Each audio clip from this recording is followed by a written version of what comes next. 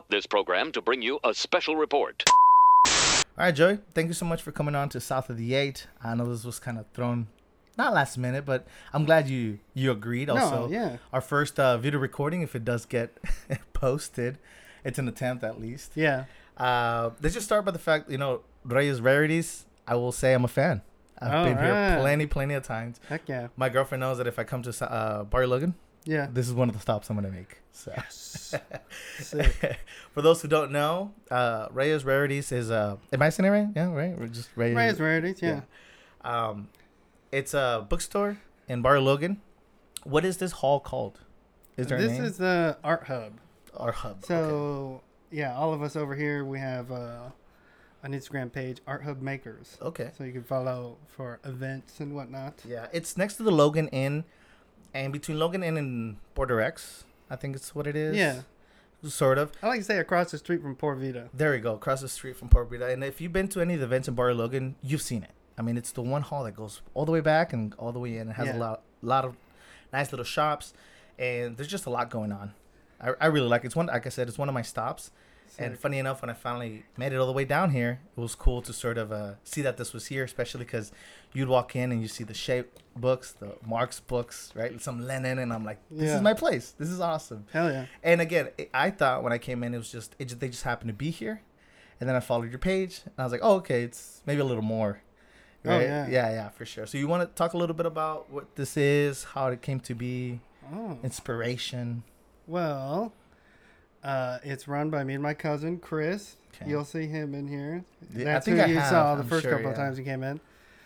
And before this, we had a landscape business. Okay. Yeah, and so it was just me and him most of the time, and we did design and installs of like drought-tolerant landscapes, and we tried to really push like edible stuff like fruit trees, chickens, vegetables, and that kind of stuff.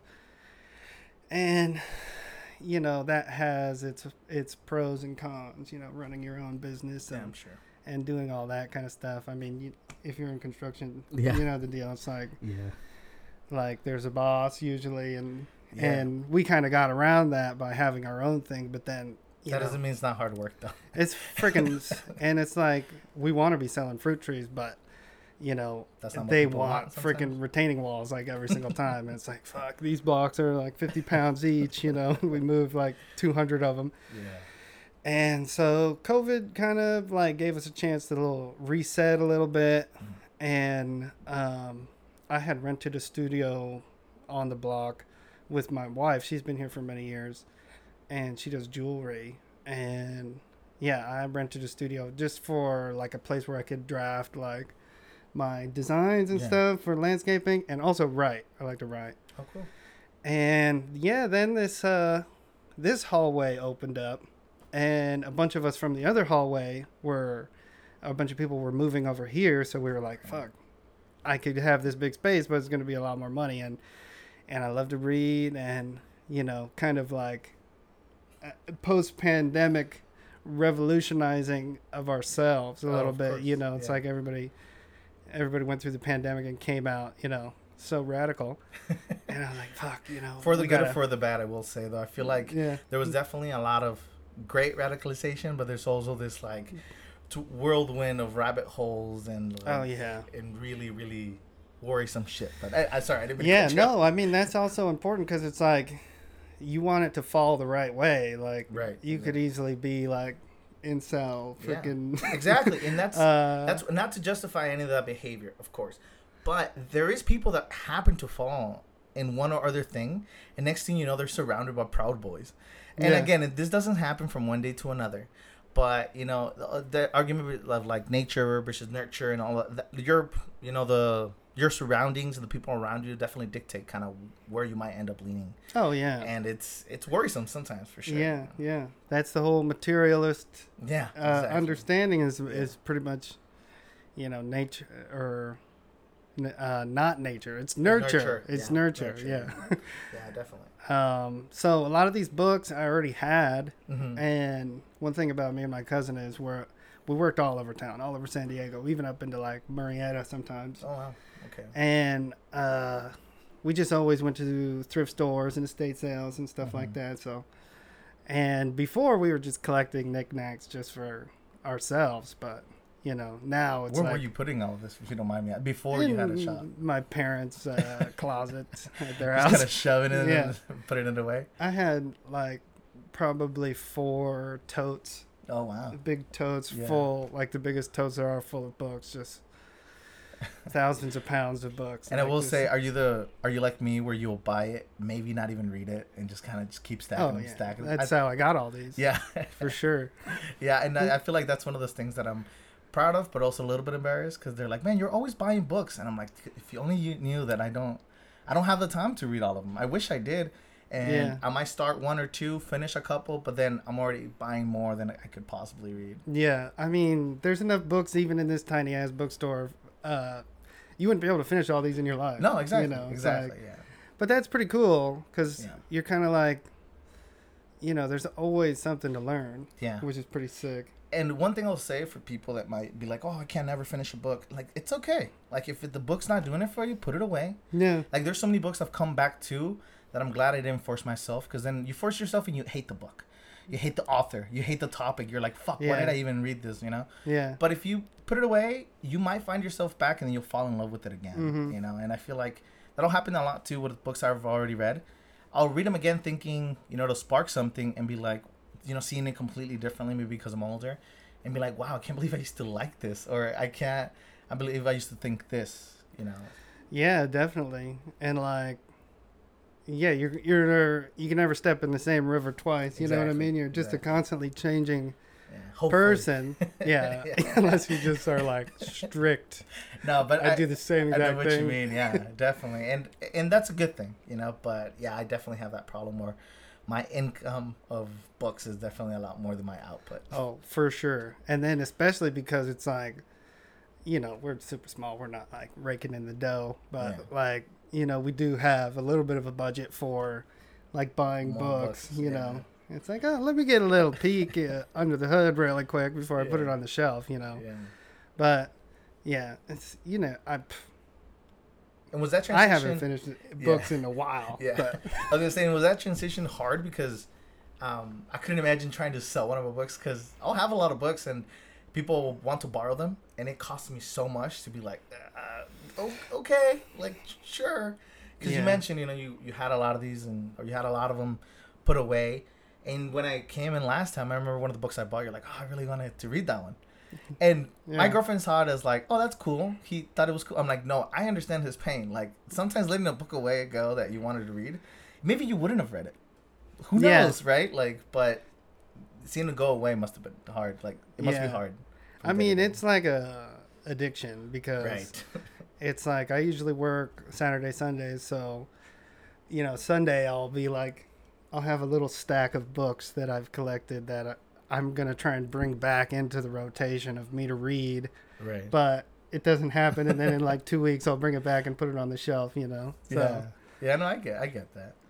It's hard. Like you said, it's a bit of an addiction. I mean, I guess it just sounds really aggressive. But well, I mean, we're so we all have this trauma from being forced to read books in school that we don't want to. That's so funny. Yeah. And it's reading and learning for pleasure, and for self-betterment is the transition. People are I don't want to fucking read, Oh, whoops, sorry. You're good. I don't want to read, I had to do that in school. I read enough, but. And it was probably a lot of people's worst nightmare in school. It's I have to read the book, right? And and I have to do a report, and you're force-fed all this information.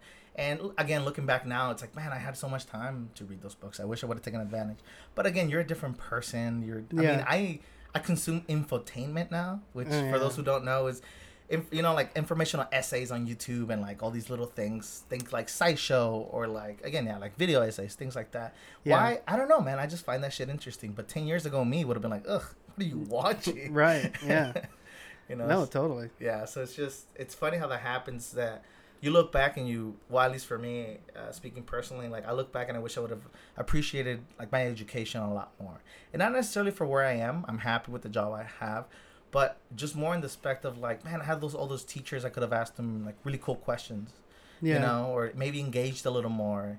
And I was a gate kid, one of those kids that blew air into their ass and it was like, you're better than everybody. You know? Oh wow! Like, and it's like, I was just my comprehension was just a little bit better. Yeah. And it made schools look better. So then they would take us out of class and tell us how great and how far we were gonna get, all for it to just make me feel like I didn't have to study hard. And then when high school and community college came, I was like, I don't need this. I'm smarter than this. And then I never fit. I dropped out of community college, for as sad as that sounds. Hell yeah!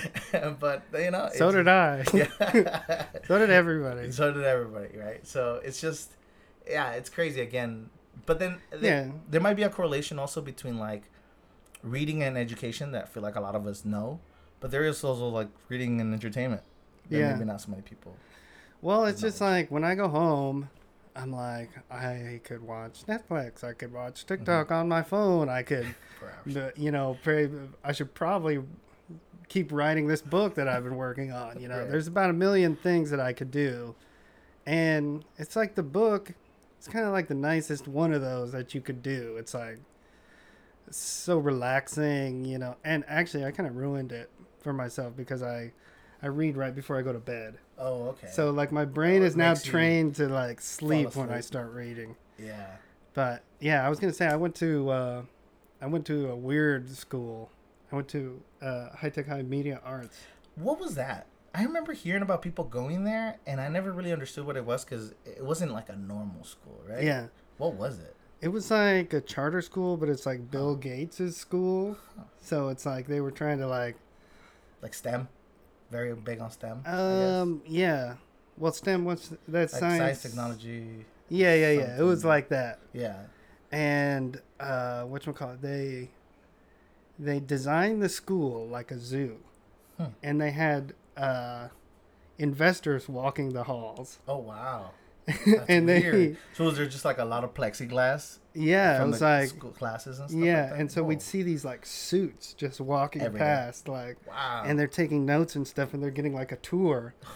And what it was, it's like they're trying to like take over the public school system, like privatize it. All of it. All of it, you know, and Jesus Christ. So it was really cool in some ways, but also it was like really fucked up for the teachers because they could get fired any time and stuff, like, you know, like they don't have any crazy pressure too, probably, huh? And for the students, I would imagine, because you probably have to perform. I would think. Well, honestly, you could kind of get away with some shit. So it was just like, we had access to all this cool equipment, but then we also didn't have like a what do they call it? Like the person counselors, huh? Yeah, like, so they didn't have counselors. That was like a really cost-effective didn't thing to do. Yeah, just get rid of all counselors. Not to say that mine didn't do a whole lot, honestly. It was like the neoliberalization of schools. Huh. You know what I mean? Like, that's crazy. Like, just get rid of all the social services and just like focus on the Yeah, that's gotta be pretty crazy. I remember hearing about that school, and I remember it being like, oh, like people are moving, because I remember people from my school would move specifically to High Tech High, and I always thought it was like something paid, right, like a charter school or something like that. But I didn't realize it was like that. That's kind of interesting. And is that still a thing? Like, is that still pretty common? Oh, I think it's growing. Oh shit! I think it's growing. Wow. And I mean, I realized later when I started doing videos for the bookstore, I was like, oh, I know how to edit videos. Yeah. I did this before. Like, that's crazy. So was there like still like a focus on like trying to get to college and things like that?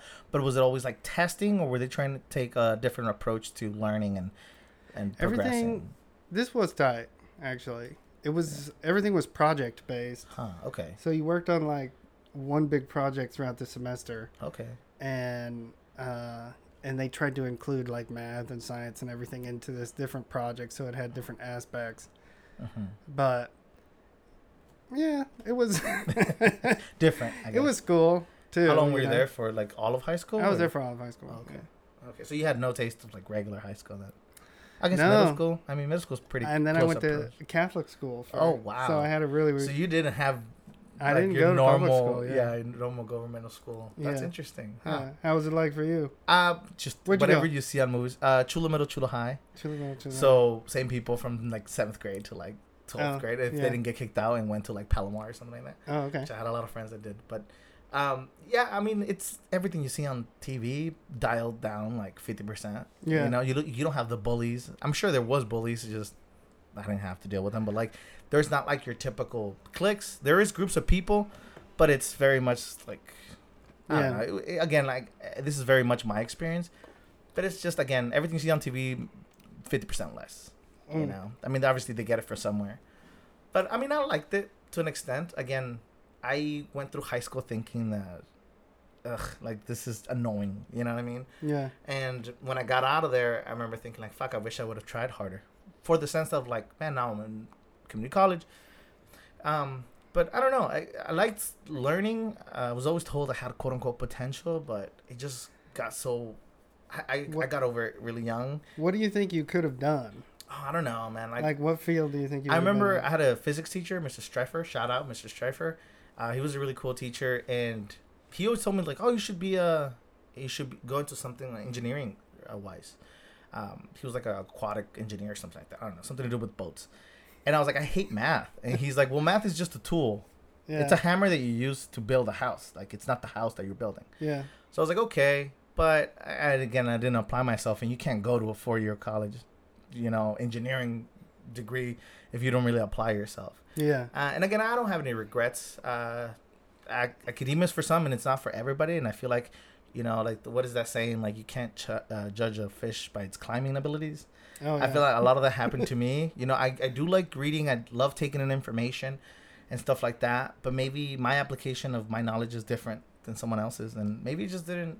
Again, I graduated high school and I did okay. Yeah. But I can see why I couldn't go further. I also think that the system isn't sophisticated enough to utilize our potential. Exactly. It's like they have managed to convince us that it's all on us, that we don't realize our own potential, and this is some perfect, kind of experiment, and you are where you are, like, but on your own fault. Yeah. It's like I'm pretty sure the largest private employer is still Walmart. Yeah. It's like hands down. You really think that all the potential of these people who work at Walmart is to work at Walmart? It's like, no, that's the job that's available, Yeah. Exactly. And I think in some academia too, you see that there's like a super surplus of all these people with college degrees, and they end up doing all this stuff, and it's like maybe we could have been, engineers doing like high speed rail or something, but there's not. It's no availability for that. There's no availability for that here because. But that goes even deeper sometimes when people consider college as this sort of like cookie cutter pathway or stepping stone to being rich, right? Everybody thinks, especially within like our communities and stuff like that, people from south of the 8, you gotta drop the name. Yeah. Nice. There's this huge belief, right, that like, oh man, if my kid just makes it to college, we're good. Like if my kid makes it to college, that's it. Like they're set for the rest of their life. And we're seeing more and more that people graduate college, they graduate a master's degree, and they get out and they're like, fuck, what do I do now? Or maybe they transition their career completely and they end up doing something they don't even like, they didn't even study. So it's this idea behind of what are you really getting out of college and transitioning it over, that it's scary for a lot of people. And that's one of the things I see. And I'm not one of those people who are like, you fucked up, you shouldn't have done it. Because to each their own. People that I know that went to college, go to college, they got a lot from college. And I feel for them because I'm like, I get what you mean, man. I mean, I did some college. I became an EMT right off of high school. Oh, so I did like hard on the back. Yeah, carrying a lot of people. Yeah. I did like a year of community college, right, and got their certificate. So I saw a lot of people that were doing school around me, and man, I feel for them. They were suffering, Yeah. But again, like you said, it's just maybe the way, like this one size fits all thing is just obviously it's not working. Yeah, and it's like we need our infrastructure's crumbling. Like, we eat all this crappy food. There needs to be more farmers and construction workers, and just like, and it's like, who saves more people in our society? You ask anybody on the street, they'd say doctors. Right. No, it's the sewage workers. Yeah. Because what wiped out all these cities in medieval times? It was like, shout out to my pipe layers. That's what I do. Oh, really? Yeah. Respect. Yeah, man. That's tight. I don't mess with public like live sewage as much. There's a crew for that. That's the shit crew. Like, the shit crew. Respect to them, man. Those guys love what they do. Super respect. They've saved all of our lives. For sure. 1,000 times over. Like, because those pipes are running right next to water pipes. Right. Or the people that are butchering. Yeah. Or like the people that are sending us our food. Right. The people that ride the trailers that bring us our food. I mean, there's this like meme that it's like, let's thank Jesus for our food. And then it's a picture of a farmer. You're welcome. Yeah. Right? Yeah, exactly. And it's like, I get that it's a joke, but it's like, it really goes into, it just really goes to show that like, there's so much that goes behind the chicken in front of you. Yeah. And it's scary to think about because our society could collapse tomorrow and we wouldn't eat anything for years. But we would never see a mango again in our lives. Yeah. But it also goes to show that like there should be an appreciation for everything that goes down the toad pole. And again, this isn't to say anything of the people that do make it to college, but it was very pushed on us that like you have to go to college. Like college is the only option. At least for myself, growing up, it was like you have to go to college, and if you don't go to college, you're a fuck up, right? Yeah. Not to mention like all the trades that are need people and make the world run. It's not that one is better than the other. It's just that there has to be diversity of employment for everybody, right? Like, and like growing up, my dad is in construction. I if I'm being honest, I looked down on construction because I was like, no, that's what my dad does. Like, I need to do better. And when he took me to the Union Hall, and I met all these great people, and I was already pretty left. Yeah, I'm Union. Yeah. Oh, respect. I was already pretty left leaning. So I had a better appreciation of it, and I was like, oh, fuck.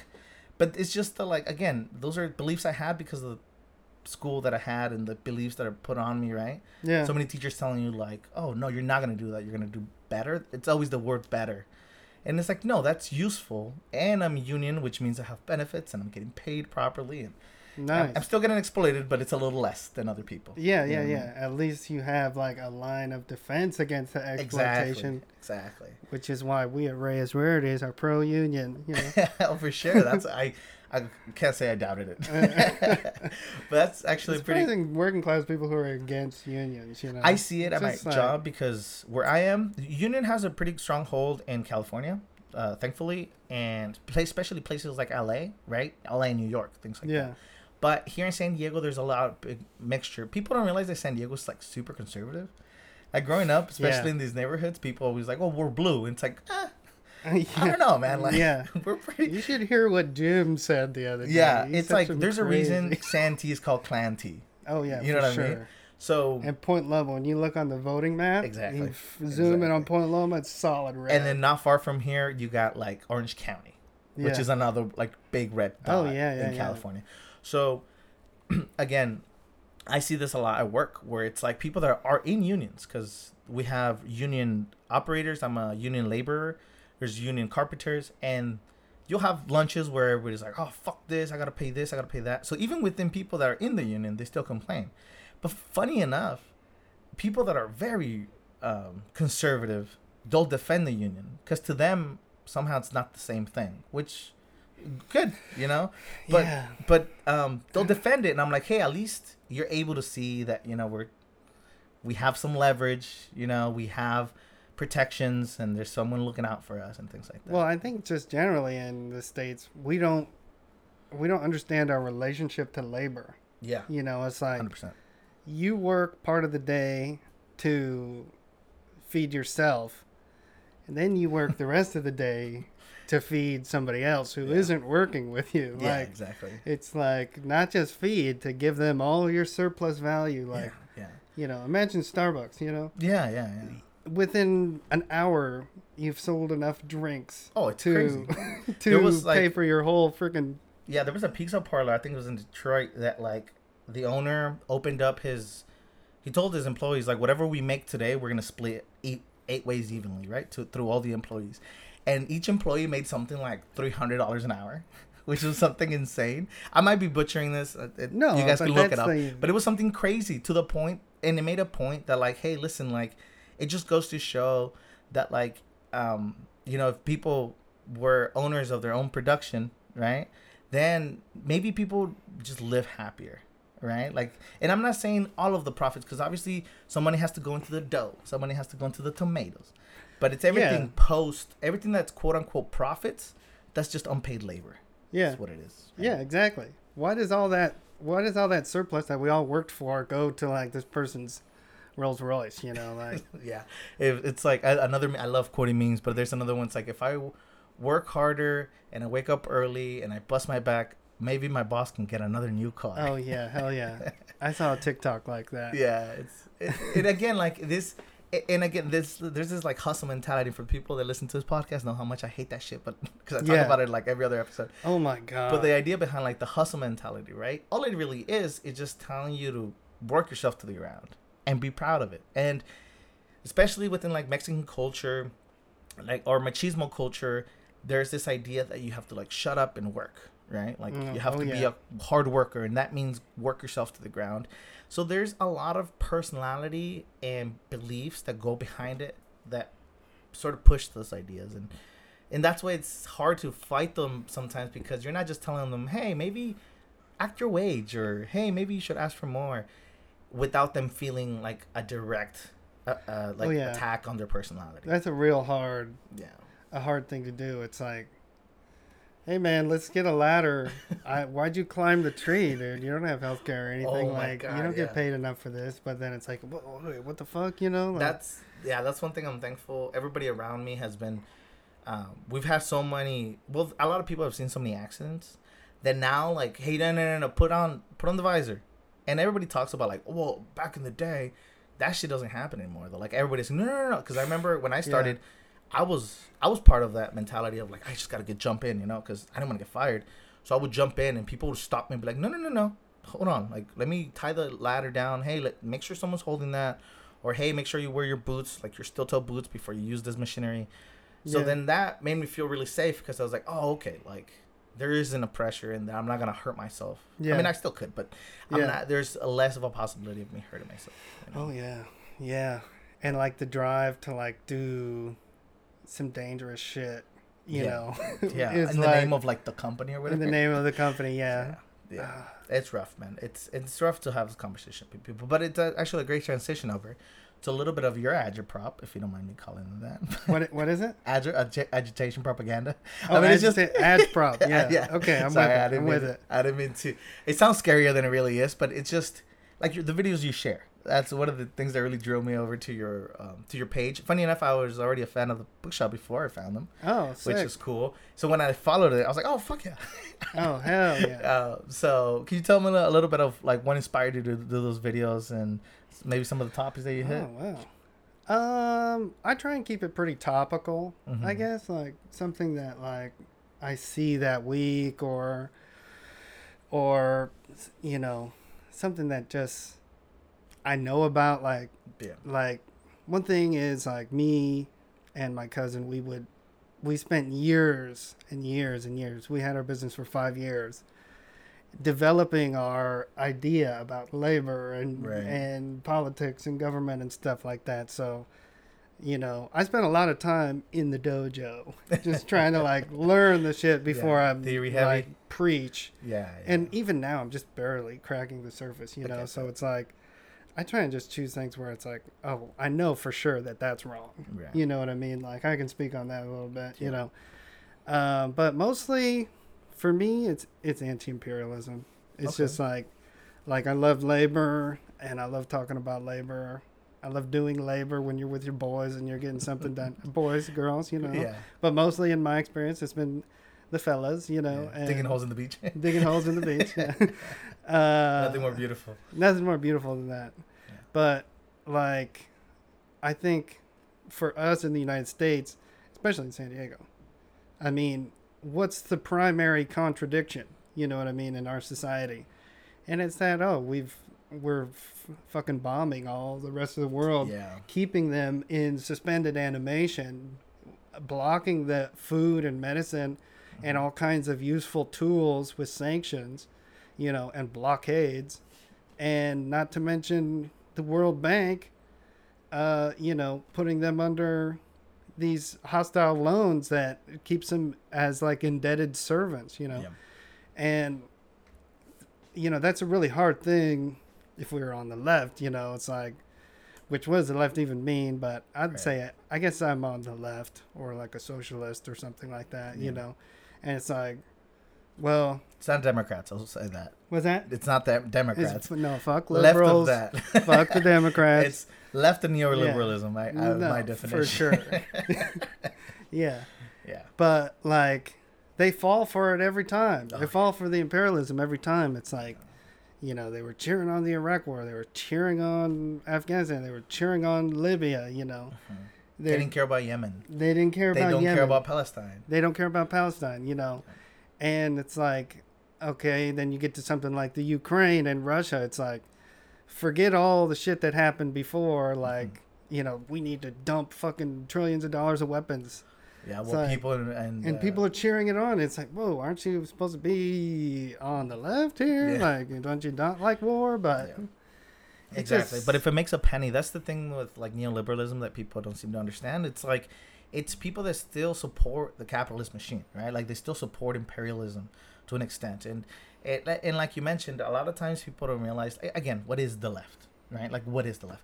But people have like, quote unquote, given it this like connotation, right? Negative connotation. Things like socialists, things like communists, like people like Che Guevara, like, right? Like they have this negative connotation. Why? Because it's what they teach us to hate it, because otherwise, if we embraced it, we'd be taking down the system, right?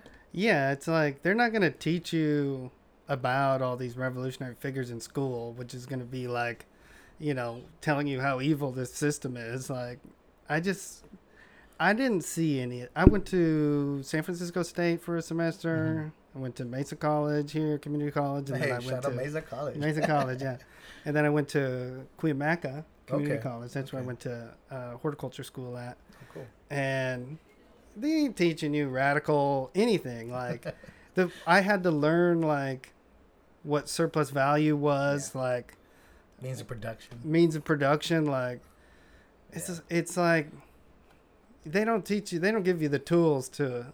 So we're arguing about things that already happened like 150 years ago. Yeah. That was like settled debate. Like, you know, the Social Democrats, all like before the Nazis. Can you say Nazi? I guess you can't say Nazi sometimes. No, you're good. We're not monetized. We're can say whatever you want. It's like before the Nazis took over, it's like they had the option to be like, was it going to be a communist revolution or was it going to be a fascist revolution? Right. And like the Social Democrats sided with the fascists and like assassinated all the real leftists like Rosa Luxemburg and stuff. Pretty sure I got that right. Yeah. But it's like we already know that if you give in and you're like, well, we need to work with the landlords, we need to work with the owners and come to it just doesn't work. Like you end up regressing. Yeah. You know, and it's like you see it with the squad and stuff. It's like, okay, I thought these were the leftists of the leftists of the left, but then they vote for freaking Nancy Pelosi, you know, super corrupt. They vote for the military industrial complex every time. Like, yeah. And it's always with the idea of like, one for them, one for us. Like, we'll do better. Like, we have to play the game, right? Like, people think that they have to like get in bed with the devil to be able to make a change. Yeah. But it's just again, like funny you mentioned the squad because I know it's making a lot of rounds lately and things like that, especially people like AOC and stuff. Do you see that video? Yeah, Jesus, yeah. Jeez. And again, like it's funny when I'll have right wingers at work, especially of course, blue collar. They'll be like, "Fuck Joe Biden," and I'm like, "Yeah, man, fuck Joe Biden." Yeah, it's like they probably think right wing because I'm like, "Yeah, fuck Joe Biden," but obviously they don't understand that I hate him for different reasons, you know. Oh my, or maybe the same reasons, but then we're just looking at it from a different lens. The architect of mass incarceration, author of Jim Crow Joe, man. Jim Crow Joe, and the NAFTA. Yeah, exactly. Which quickly bankrupted the Mexican economy. Like, yeah, it's pretty crazy that those are our quote unquote leftist representatives because they're not, right? Like and it's just this. It's all the grifters, right? You got people like Tucker Carlson. You have fucking Shapiro, Crowder, whoever all the shitty people are, right? They want to give you the narrative that that's the left because they're afraid of the real left. They're afraid of the people that are actually looking to make a change. Yeah. And like you mentioned earlier, there was this like pandemic radicalization, and it's way more mainstream. And I will live and die by Gen Z, man. Like those people are gonna make a change. I don't know how immediate and I don't know how big, but they're gonna make some noise, you know. Yeah. And it's because of they lived through those moments of history where they realized that like, oh fuck, shit's fucked up, you know, whether it was the protests or people getting kicked out of their house for not being able to pay during the pandemic, you know, all these things that are pushing us to the edge, right? And like, what is late stage capitalism if not the beginnings of fascism, right? Yeah. I mean, yeah, it's rough. But and just to go back a little bit, you mentioned, you know, talking only about what you know. I think it's super important because that's another thing with like leftists. It's very much like in the infighting. Like actually, you didn't, you know, which is why I'm recently been talking about certain things, but only again from the point of view. I'm no like, what is it called? Love seat quarterback, or what is it called? Couch quarterback? Armchair philosopher. I'm not an armchair philosopher. It's a chair. Yeah. No, but I'm no armchair socialist or communist. You know, I talk about the things I know through my experience with unions and labor and landlords and the things I deal with personally, right? Like, I'm not here to tell you the 101 on socialism, but I talk about my experiences because I feel like they're shared experiences, right? Being exploited at work, share experiences. Being fucked over by your landlord, share experiences. And I think to that level, we can all sort of relate.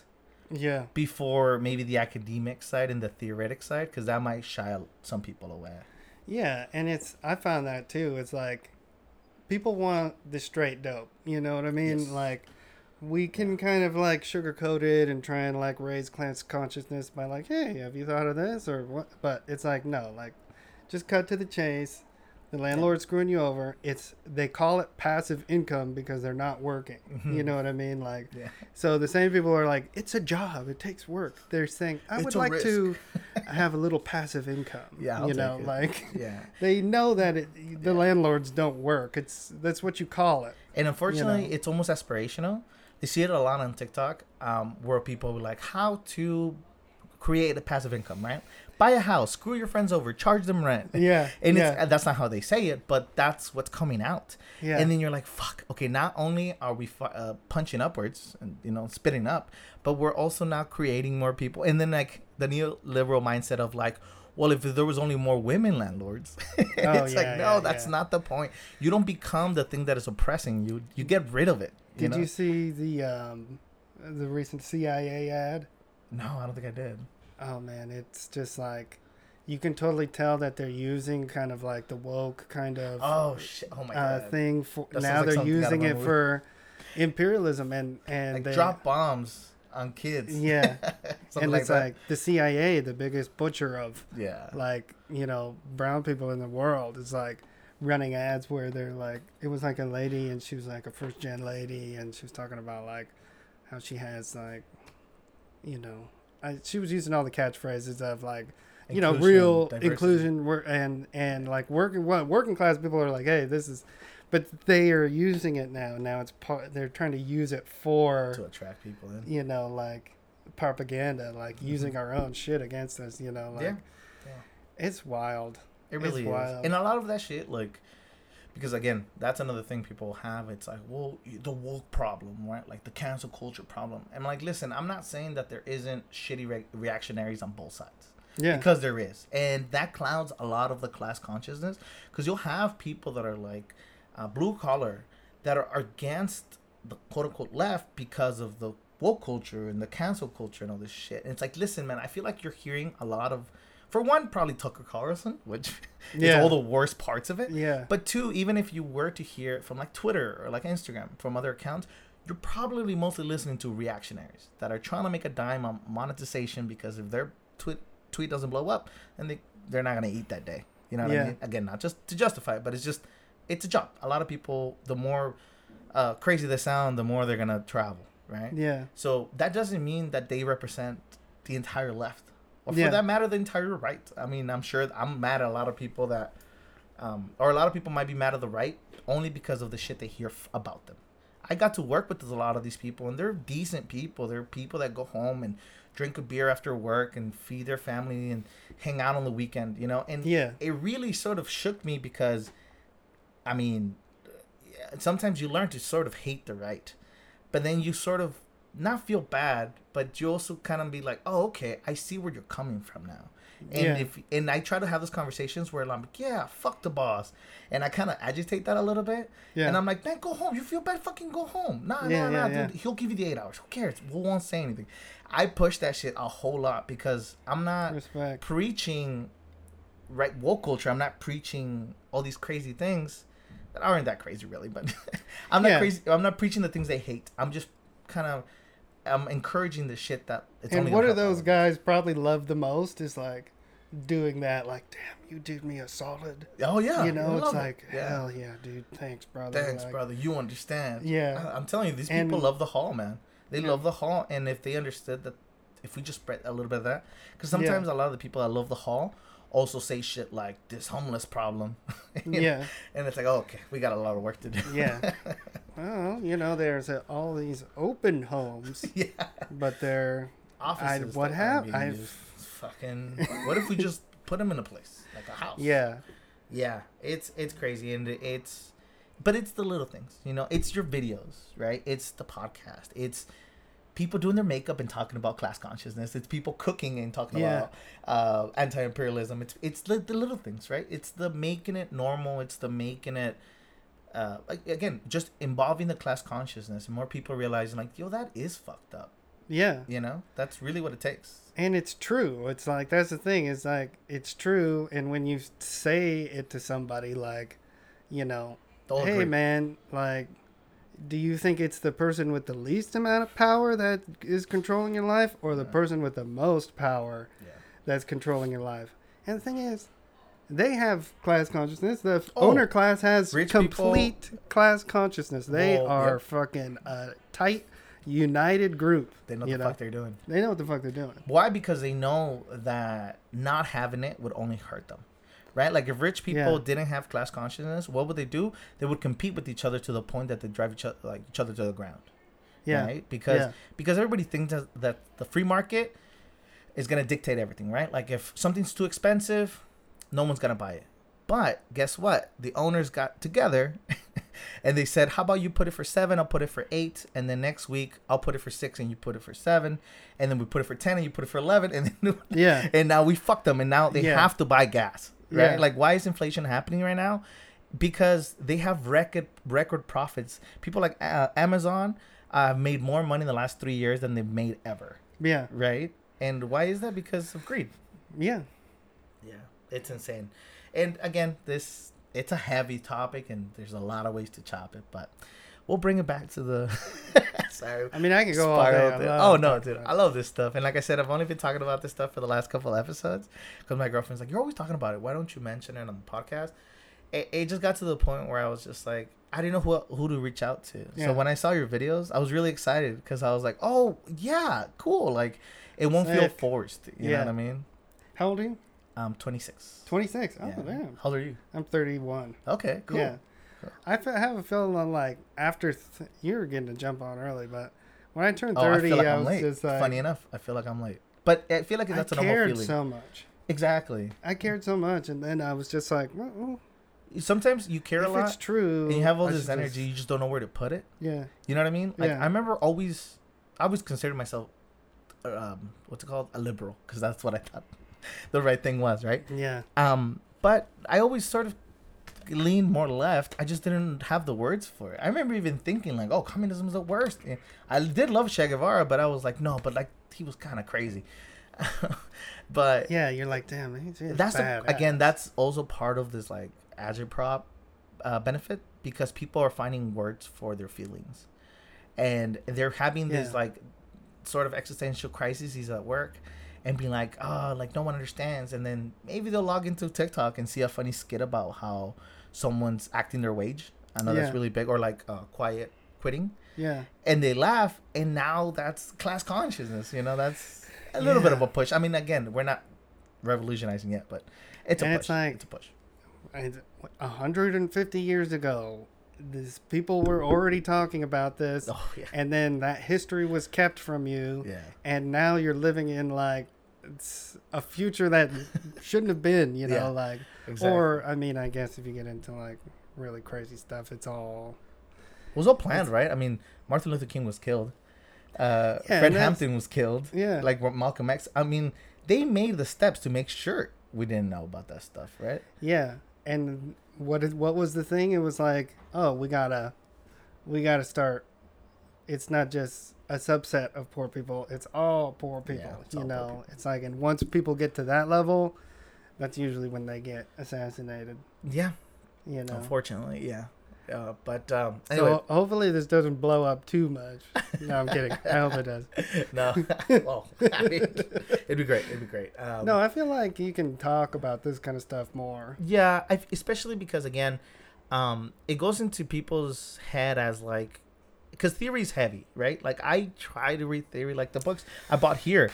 I read them, but I have to read them multiple times because these are big concepts. So I do rely on a lot of like analysts and like video essays to really help me understand the topic.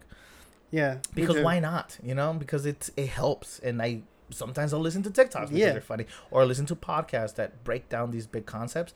And when they break them down, you realize it's not that complicated. It's just older English and economical terms that you didn't study 5 years for. So of course you don't understand them. Like one, I just kind of like had I guess a breakthrough moment. You know, I was thinking about reading Capital Volume 1, and I was thinking, what the fuck is this about? You know, I can't understand a word of this. Have you checked out Capital Illustrated though?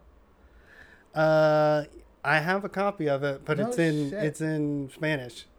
I'm gonna buy that from you today. All right, I'm gonna buy that from you because I've seen clips of it, kind of in a PDF. I think it's a comic book. Yeah. I was gonna say I've seen clips of it. Yeah. I've seen clips of it, and I was like, wow, that's awesome because it really breaks it down. Yeah. It's layman's terms, and that's okay. Yeah, like, that's perfectly fine. But what I learned was we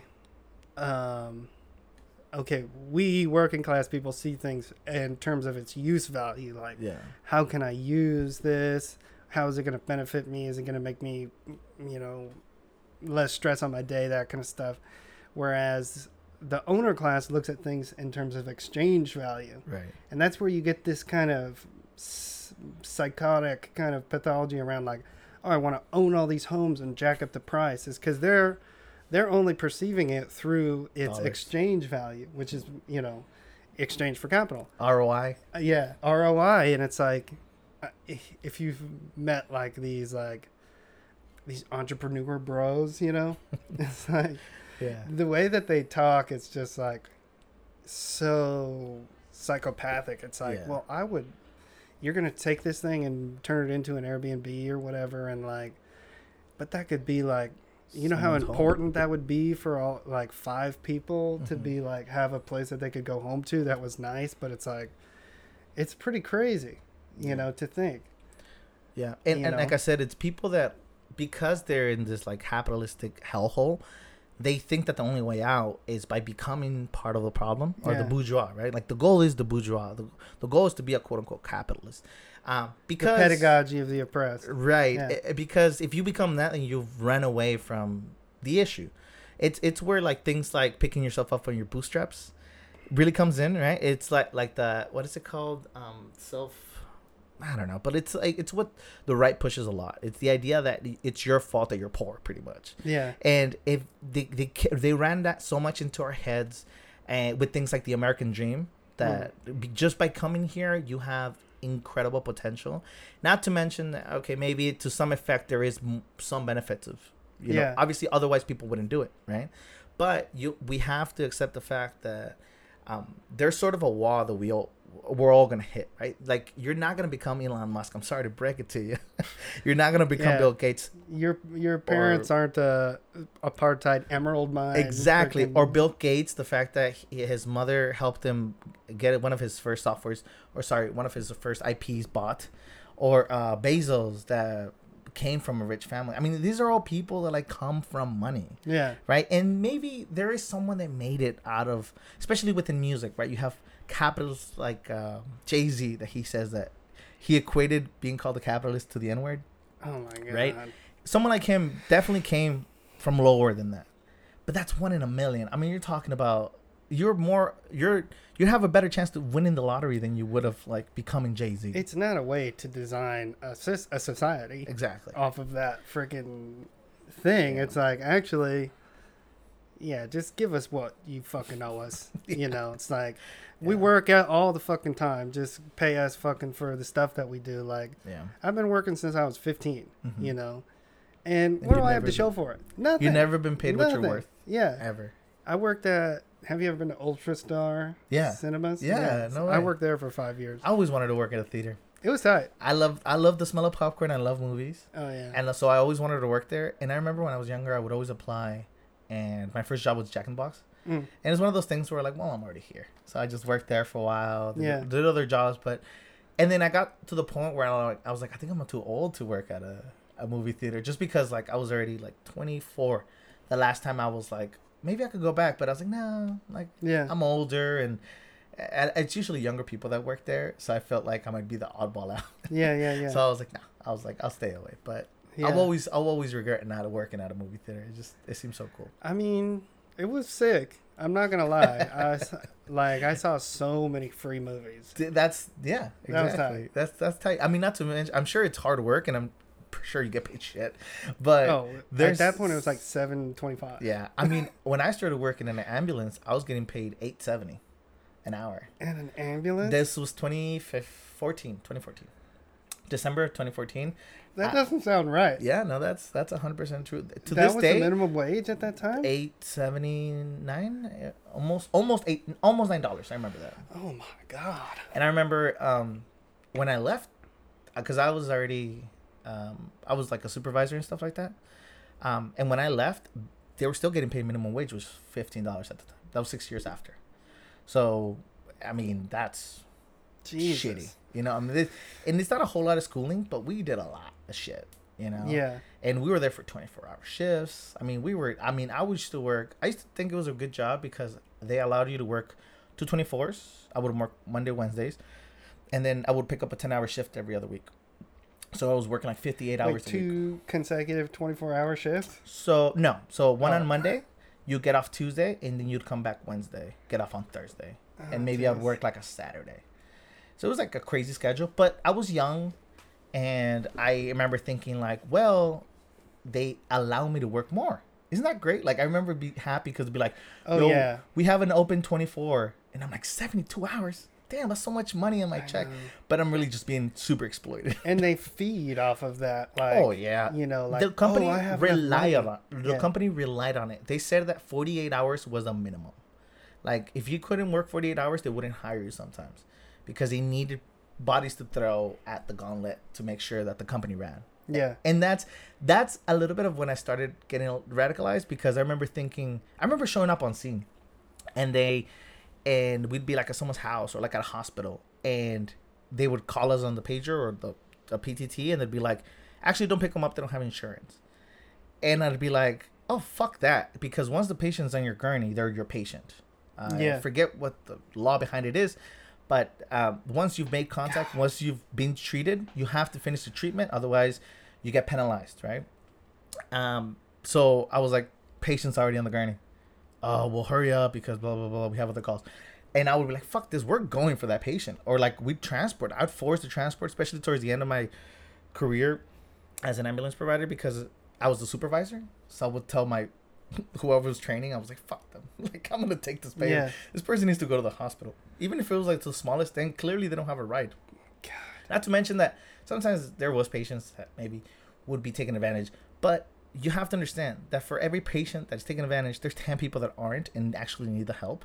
So I will gladly transport all 11 of them, you know? Golly. Yeah, it was rough. And again, that's where I started being like, what the fuck? Well, it's pretty trippy, right? Like, doctors pretty much work for the insurance companies. 100%. It's like, 100%. Hey, this person needs this. Let's talk to the insurance company first. Yeah, and it's like, I remember like people would have conversations about this, like patients would be like, oh, well, I was supposed to get this, but I guess my insurance didn't cover it, so instead I got this. And I'm like, those aren't interchangeable. Like, this isn't the same as this. It's just cheaper. And this doesn't solve the issue or tell you what you have. it was just like really, really depressing. And from that aspect, but also from like the exploitation aspect, because the older I got working there, the more younger people, because I mean, EMTs, you get them every other semester. You know what I mean? You're pumping kids out. Yeah. So you had more and more kids to pretty much exploit. And I do say kids because they're 18, 19, 20-year-olds. Yeah. Right? A lot of time. I started when I was 18. So and then, when you get your paycheck at that age, and you're just like, oh, kidding me? shit. I was making, like 800 every 2 weeks. I was going crazy. I was like, this is crazy. Yeah. And at the time, I was making a little bit more than people around me. Because, again, not because of what I was getting paid, but how many hours I was putting in.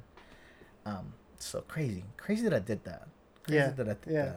Looking back, I wish I would have known about unionizing because I definitely would have pushed for that. Unionize the. Fuck yeah! Is there an EMT union? Not in California. Not in San Diego, at least. Not that I'm aware of. I know that other states, because I remember when I left.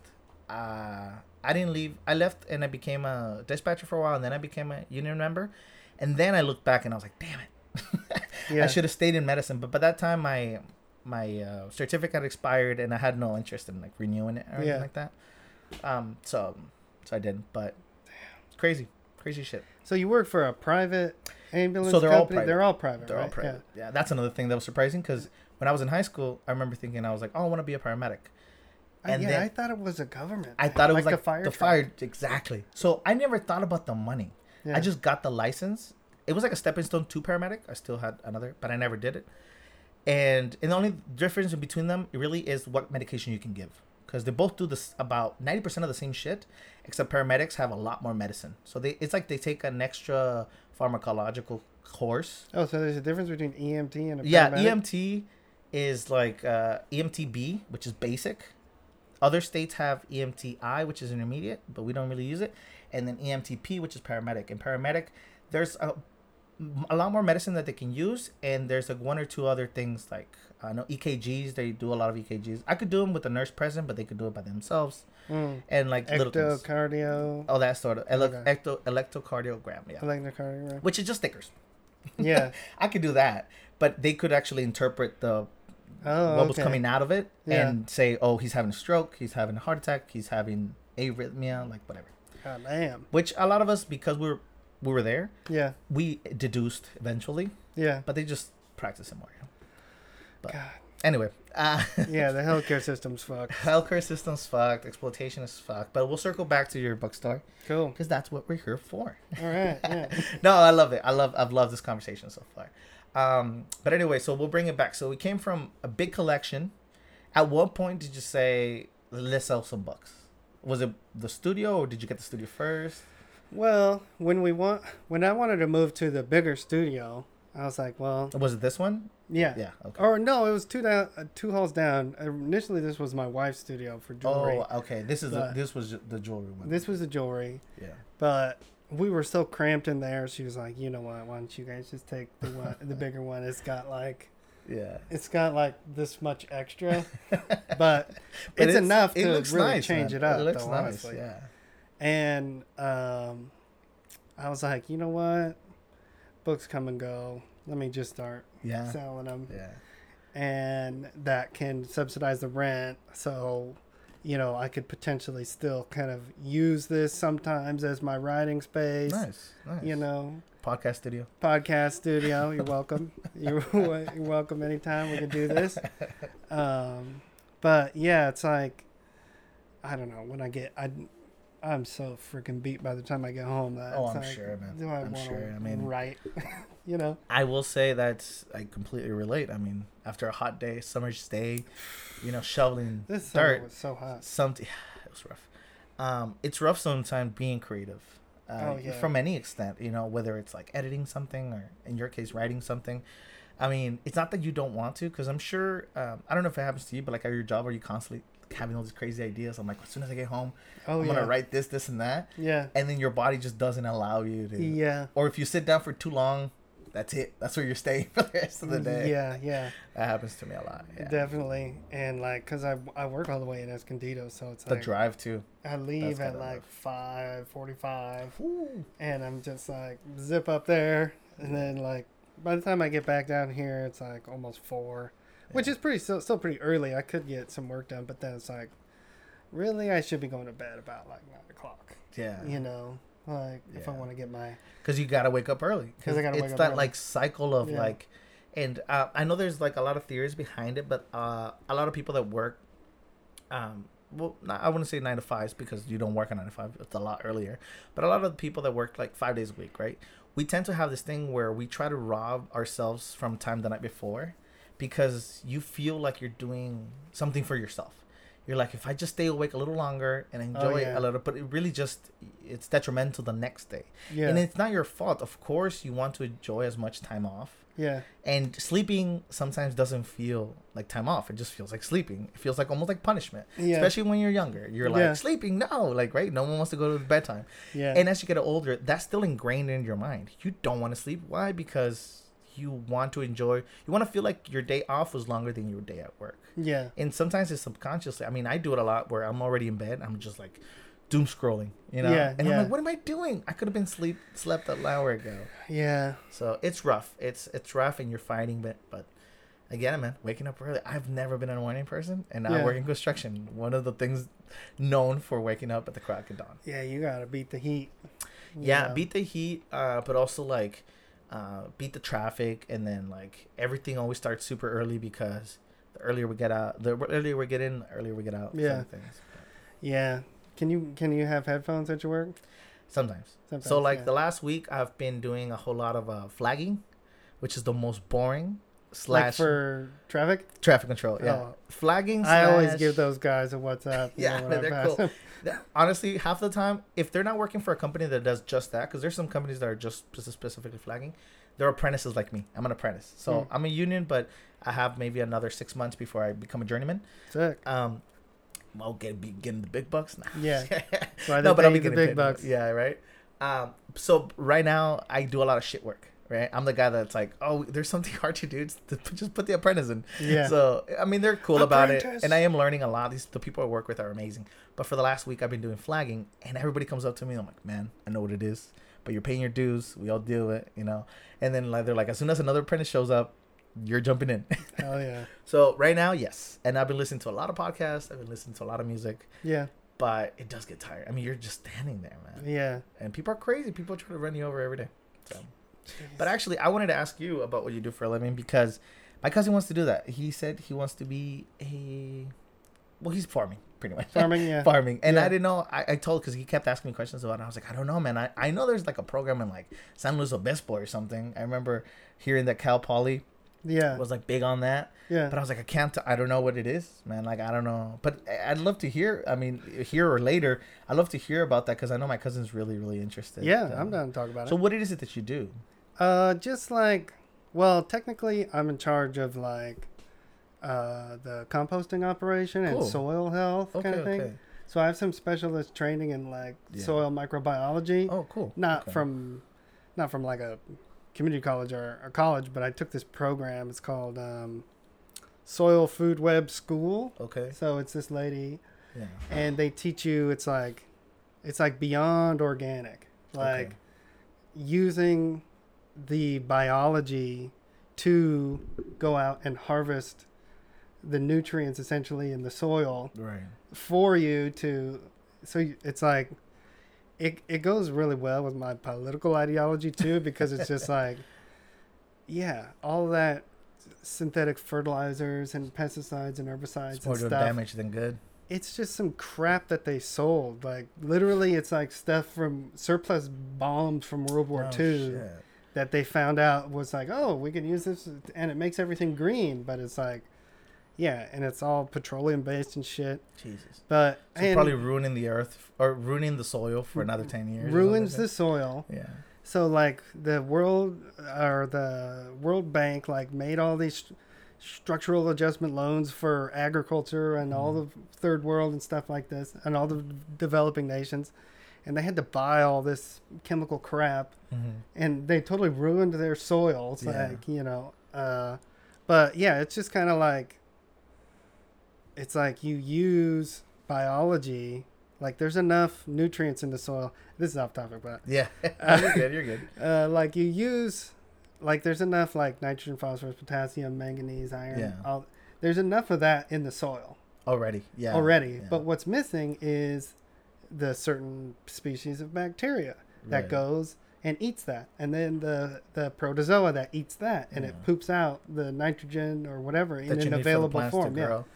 And so that's kind of like the beyond organic, and that's so anti-capitalist because it's like, so what are you selling? You know, no, it's just information in your head. You know, knowing how to do it, and sharing it too, because. I mean, a fertilizer, like you said, or like the big brand, right? Like big brand fertilizer. They're just trying to flip a buck. I mean, they don't care about the soil. They just want something that'll sell. Their product creates its own demise. It creates the demise, but by using it, you now need to use it more. The product, of course, it's like a drug. That's capitalism. Yeah, that's like, so it creates a problem and then solves it. It's like, how many things do that's what they love, right? Like, and that'll keep you hooked. And maybe it wasn't created with that intent, but they realized that it happened, and now they're happy. Yeah, because you'll keep buying it. And it's like, okay, you killed all the biology in the soil. Now you have to use synthetic fertilizers. Otherwise, you're fucked. You know, so I took that course to kind of like try and get. The idea was I kind of wanted to have like a composting business. Okay. You know, where I can go along with your landscaping business. Yeah. At the same time. Yeah, and like offer, like maybe even sell compost. Cool. I kind of wanted to have like all kinds of different things. Yeah. Maybe in the future, but I'm kind of getting my chops now. I was like, that's great though. I mean, I'm learning how to use a tractor. There we go. I was on the tractor all day today. Nice. A blade or no, it's like a scoop. Okay, like, cool. Yeah. So I drive those sometimes. I shouldn't. Oh yeah. Because I'm an apprentice, but I drive those from time to time. Yeah, I was like. I got a full blast of dust in my face, and I was blind for a second, and I was like, fuck, I should be wearing my safety glasses right now. Yeah. It's like, damn it. Yeah, I get that. But, yeah, so that kind of, like, allowed me to come into it from a different angle than just, like, starting as, like, a laborer, because those guys are really underpaid and man, it's rough. Mistreated, and, back to the NAFTA thing, it's like that's by design. Yeah, it's supposed to happen. It's like that's why it's interesting. Not to derail those again, but it's interesting when people complain about like things like the convoys and stuff like that, or like the heavy migration from like the south.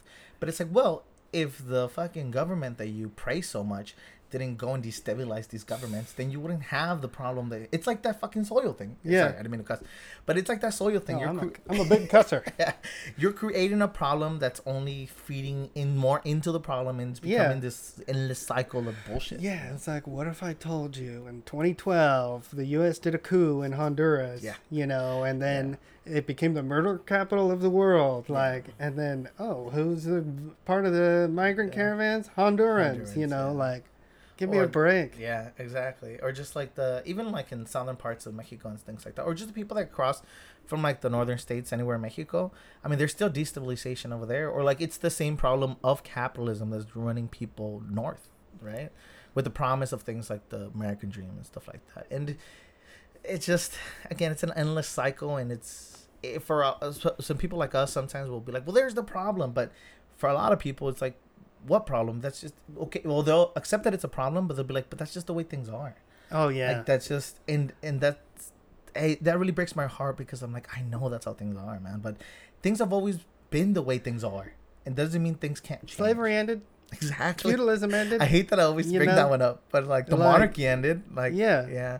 I mean, sometimes they get replaced by shittier things or other equal things, but there is an end to these things. And again, like we said, we look back sometimes, and I love those recordings when of like communism, socialism were really high, and they were really being introduced into the U.S. and they're huge in Europe and stuff like that. And it does feel a little bit like, man, I don't think we'll get, if they couldn't do it back then, how could we do it now? Yeah. But with the access of information that we have now, I think there is a push for these ideals. And again, we don't have to put a label on it. It's just the ideals of class consciousness. That's really what it comes down to. And it shows itself like in the Pan-African movement, with which was headed by Gaddafi. They had a Pan-Africanist movement, and it's killed by Hitler. Killed by Hillary Clinton. Jesus, man. And yeah. Didn't just something come out about Hillary talking about that? It's Did like, she? oops. She said something like, and then he went, oops, or she made like a joke about Gaddafi, like him dying or something. Well, when it first came out that he was killed, yeah, she was like, "We came. Oh, there it is. We saw. He died. He died. There we go. It resurfaced not too long ago. Yeah. And and then it's crazy. And the fucked up thing was that was their, like, Libya was like the bulwark, like the block from, like, kind of like this recolonization that's been happening because they were so strong in the region. And it's like, that's another thing, is like they gave up their nukes. Yeah. Immediately got invaded by the U.S. Yeah.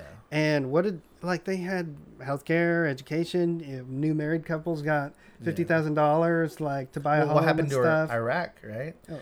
Yeah, I mean, it's like it's crazy to think that people in the U.S. can be so critical of someone like Russia, not to justify them at all, but without realizing that that's the shit we do, man. Like, that's every war we've ever had has been something similar. That's what Vietnam was. That's what South Korea was. That's what Iraq was, and Afghanistan. Like, we're the Russians. We're the Russians in all of those situations, you know. And like people like Obama, right? Like, he bombs something like, what was it, every 30 minutes there was a bomb dropped during his entire time there in office. More bombs than HW. Yeah, you know, it's insane. It's insane, but it's all these it's all this propaganda that we get fed from the moment we were born, right? And TV or school and stuff like that. And a lot of people will be like, "Well, I'm just not political," and it's like, this is beyond politics. This is humanitarian. This is like you have to understand that if we don't pay attention to these sort of things, then we'll just bound to repeat ourselves. Yeah, and it's like, if you say you're apolitical, then you're for the status quo. Yeah. The status quo is murdering all these people and stealing all their fucking resources. So by saying status quo, it's like, that's all good. Yeah, that's fine with me. Oh, no, that's okay. Like, that's just things are. That's just the way things are. It's like, oh, of course I don't agree with that, but what are you going to do? It's like, well, fuck, tell your neighbor, tell your friend, share the podcast, make a video, like, follow, read some books, follow some creators. I don't know, like, just there's so much you can do. Organize. Yeah, it's like there's this thing where it's like, I think the Iraq War was the first war in history where there was a protest before it even started. Mm-hmm. You know, and then okay, Bush gets us into 2 wars. Obama gets us into a whole lot more than that, and there's no protests about it, so because it's just normalized at this point. Yeah, so like just by us not being complicit, I think is like, at least let's all have the idea of what the actual issue is. Yeah. Like, I mean, let's start there. Yeah, the people in power, the people making these moves, they don't need you to support them. They just need apathy, right? They just need to be allowed to do it. Because if they do it in the shadows or whatever the fuck, because a lot of this shit is public information. Yeah. You know what I mean? Like, if they can just do it enough without getting any repercussions, then they'll keep doing it. Why wouldn't they keep doing it? Like, why? Because it supports them, the war machine, whether it's bullets, weapons, because that's our biggest export of the world, and then having more boots on the ground than all of the countries surrounding us for like miles. Yeah. Right? So it's insane, but it really comes down to they're making money. As crazy as it sounds, they're making money, and they're establishing white supremacy. That's really what it comes down to. And it sounds super alarmist, and it's like, oh man, come on. It's what it is, dude. That's what it is. But yeah, it's crazy. Yeah. But anti-imperialism, man. I mean, yeah, I don't know the exact way that it needs to go, but if we does. Like, imagine if the workers of Amazon unionized, like, do you think that the workers, if they had control of the gears of Amazon, would they choose to take no pre-breaks? Or would they they would definitely choose to take pee breaks. But do you think they would choose to, like, take government contracts no. and stuff, or like the Google people who work at Google, you know, it's like, do you think if they were unionized, do you think they'd choose to like spy on all the citizens of the freaking world, you know, sell people's data? Like, that's the thing. It's like, if we had more workers control, it's like a lot of the stuff would just fall into place because, I mean, of course there would be new contradictions that opened up and developed because we're just, you know, always moving forward, but like, but you learn, and like, unless we are able to do it, then how will we know that it isn't better? Yeah. Right. And you bring up a good point because, as like, let's say like the bread and butter of the U.S. What is it? It's freedom. It's democracy, right? It's the idea, this bigger idea of like, well, we at least get to choose who represent us, right? Like taxation without representation and stuff. Blah blah blah. Why aren't we allowed to apply that at work? the most monarchistic fucking system we have is the fascist system we have is the workplace. The fact that you don't get to choose who is your manager, the fact that you don't get to choose what is done with the money, how it's reinvested, and people will be like, well, they know better, they're at the top, that's why they're the boss. It's like, no, dude, like you're the one. Just whip yourself in the back, you know. Just like just kiss the boot, I guess. Kiss the boot. No, like you're the one making the money, right? And it's as simple as like, are you the one cleaning the bathrooms? Guess what?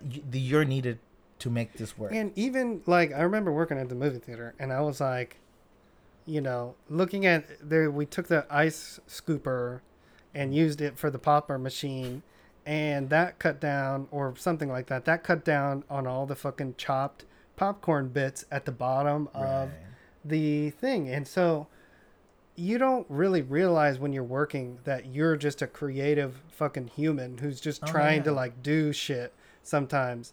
And that's adding profitability to you'll never see it. The company, but you're not gonna see that, and you just kind of do that shit just because you're like, nah, fucking do it right. Come on, you know. And we all have this, but we don't see the benefit of it, you know. Yeah. The Munchies meal, that's an idea for an employee from Jack in the Box. Most of the drinks. Oh, really? Yeah, most of the drinks that come from Starbucks, the pink drink, and all these crazy drinks that you see on Facebook and Instagram and stuff like that. That's just people that work there. That get time, because I worked at Starbucks for a little bit. People get creative, man. We create crazy fucking drinks. Yeah. And what happens? They blow the fuck up on social media. Who makes the profit? Starbucks. Yeah. No one knows who made pink drink, but trust me, Starbucks fucking profits off of it. Yeah. Right? Like, or Hot Cheetos. Didn't that guy work for? Yeah. He worked for the Frito company. He was like a janitor or something. Yeah. And sure, they'll pat him in the back and put him in a magazine, but that's all he's ever gonna see from it. Because is he gonna join the owner class? God, no. And get a return on his freaking investment? You know? No, they'll give him a little bit of money and be like, see, now he's used as propaganda of like, if you work hard enough, you too can make a little more than minimum wage. Yeah, you too can potentially move, and maybe you'll even be able to take a mortgage out where you give all your money to the bank. Like, it's rough, man. It's rough because even breaking it down to like labor, right? Like you think someone like a software engineer, say, well, I'm not doing labor. I was like, well, are you creating profit that it's out of your control? Like, right? Are you making a means of production that you don't own? Then you're labor, man. Like at the end of the day, even if you're making fucking whatever you're making, like, you're creating profit for someone that isn't working. Yeah. Right? So I think that's the crux of the issue, is that it took me like so fucking long to like understand that point, you know, because there's so much. You kind of got to just go through and reprogram too, because you're deprogram first, all the bullshit, and then reprogram the people to be like, hey, listen, this is really how. Yeah. But again, that starts with like class consciousness. Yeah.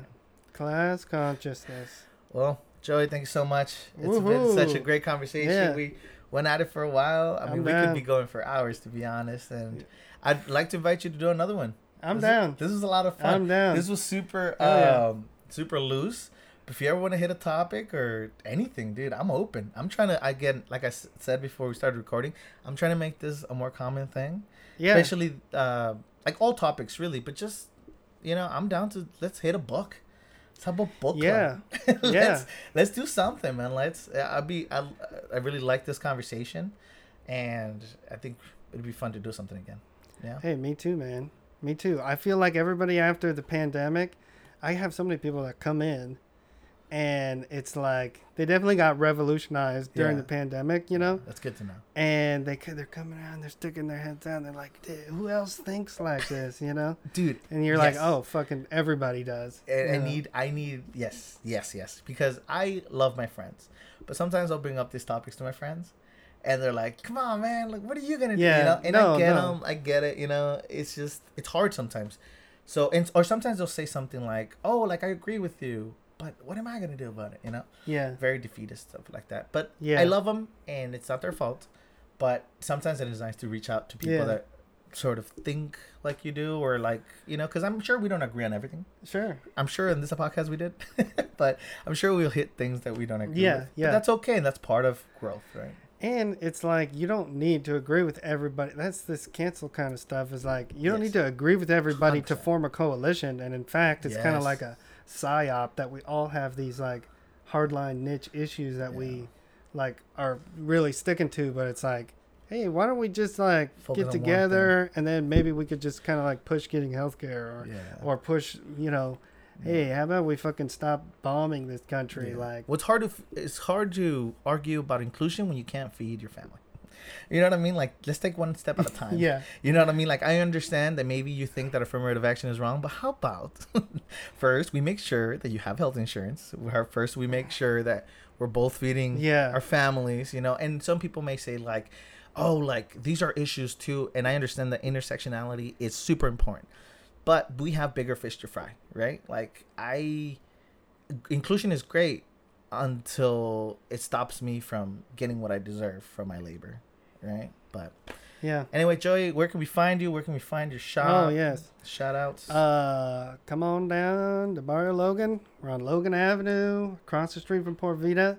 End of the hall, you'll see an Art Hub sign. You go through the pearly purple gates that need a paint job. And all the way at the end of the hall, you can catch us Saturdays and Sundays.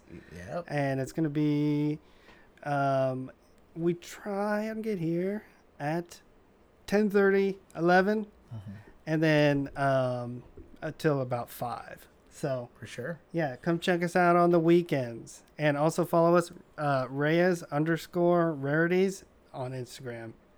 Maybe we'll have a TikTok soon. I don't know. Hey, I love to hear about it. Yeah, shoot us the link. Pushing the propaganda. Oh, man, we have to. I love your videos. Like I said, I really like your videos. Cool. So I'll definitely follow. Like I said, I love this shop. If anyone wants to come or has any questions, come through. I'm sure he'd be happy to answer. I'll talk. He'll talk. Yeah. He's super friendly. Even before we set this up, we had a nice conversation about some of the art he has here and stuff like that. So definitely come through. We need more people, more shops. Come out of the woodwork. Yes. You know. Anyway, thank you so much for listening, and until next time.